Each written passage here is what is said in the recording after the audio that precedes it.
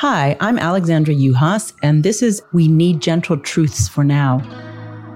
The podcast engages in radical digital media literacy by enjoying a bite of education and a bit of poetry, creating humane responses to fake news and social media in the era of COVID-19. For this episode, we consider hard truth number 53, Tame and Disarm Dangerous Algorithms. It was written by Geert Lovink, a professor, activist, and internet critic from the Netherlands. He wrote his hard truth in 2017 for my online digital media primer. As he reads his words for us here during the time of COVID-19, they become newly and even more relevant. The current situation demands a rethinking of the usual demands of activists and civil society players with regard to media literacy. How can the general audience be better informed? Is this an accurate diagnosis of the current problem in the first place? How can holes be made in the filter bubbles? And how can do-it-yourself be a viable alternative when the social media are already experienced in such terms? And can we still rely on the emancipatory potential of talking back to the media via this familiar social networking apps? How does manipulation function today? Is it still productive to deconstruct the New York Times and its equivalents? How might we explain the workings of the Facebook newsfeed to its user base? If we want to blame algorithms, how can we translate their hidden complexity to large audiences? A case in point might be Cathy O'Neill's Weapons of Math Destruction, in which she describes how ill-conceived mathematical models micromanage the economy from advertising to prisons. Her question is how to tame and, yes, disarm dangerous algorithms. This has always been a project of radical digital media literacy, how to better know, tame, and even disarm the violent systems that currently rule us. At a fake news poetry workshop held at Dartmouth College in 2018, we worked together to learn about and thereby alter the connections between fake news, artificial intelligence, and the stupid but powerful algorithms that underwrite the digital ecosphere. University of Connecticut professor Kyle Booten was one of the workshop's co-facilitators. He built a simple bot, which, like all artificial intelligence, can learn to speak when programmers feed it words. In this case, the words were chosen by workshop participants. Dartmouth professor Jackie Wernimont fed our baby bot large blocks of words written by three entities: Buddhist monk and peace activist Thich Nhat Hanh, Joy Harjo, the first Native American National Poet Laureate, and the feminist digital pedagogy collective FemTechNet. Fed on decency, reason, and art truths, the bot generated the following poem, read by Professor Wernimont. An egg speaks. Voice is perfect. Resolve is now conflict, and disappearance is peace. With the demise of content and fellow others, we realized X. But dark means archive, and someone continues reduced.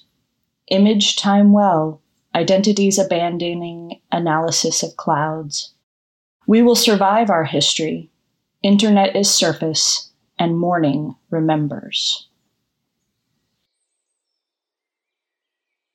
Thinking about what this means right now, right, as created by a bot that was fed the words of some of my favorite thinkers, we're now in day 6 or 7 of uprisings against police brutality and rioting by police in the US.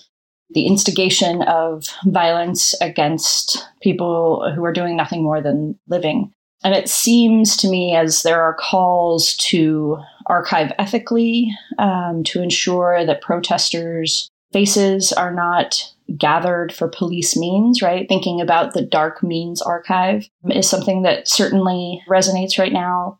Thinking about the way that our identities might abandon analysis in the clouds. Got analysis of the clouds here in this particular piece. But certainly the we will survive our history, the internet is surface and mourning remembers, seems to me to speak to an insistence on continuing, right? An insistence on something beyond the memes and the hashtags, something beyond the violences of white supremacy, something that might look like hope, perhaps.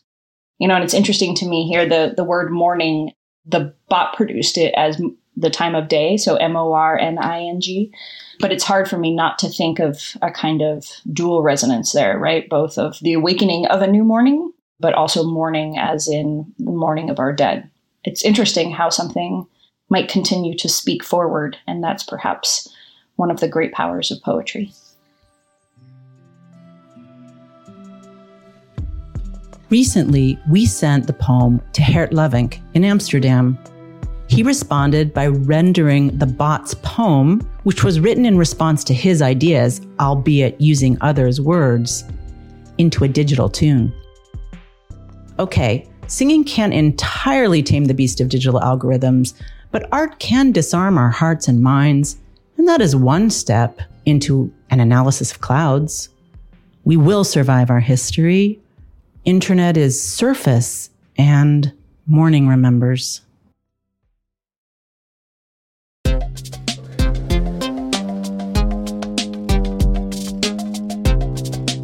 Voice is perfect. Resolve is now conflict. And disappearance is peace.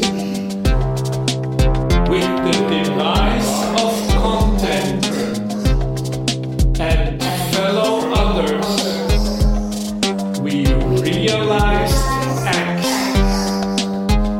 But dark means archive, and someone continues reduced. Image, time, well, identifies abandoning. Analysis of clouds. We will survive our history. Internet is surface, and mourning remembers.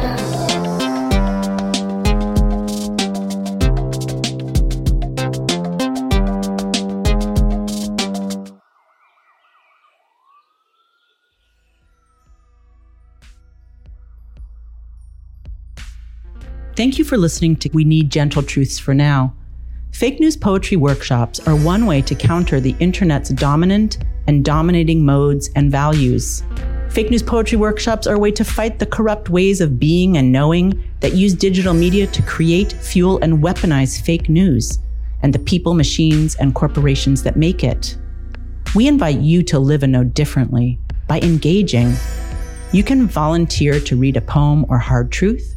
You can contribute your understanding of one of the hard truths or poems. You can stage a digital workshop. Please email us at 100hardtruths@gmail.com. To learn more about the project, see the embedded links or listen to our podcast Zero. This episode was produced, written, and read by Alexandra Juhas. It was directed and edited by Matthew Hiddle and copy-edited by Gavin McCormick. Music by Noah Chevin, social media assistance by Cole Richards and Julia Gill, and performances by Jackie Wernimont in New Hampshire and Geert Lovink in Amsterdam. Thank you for listening.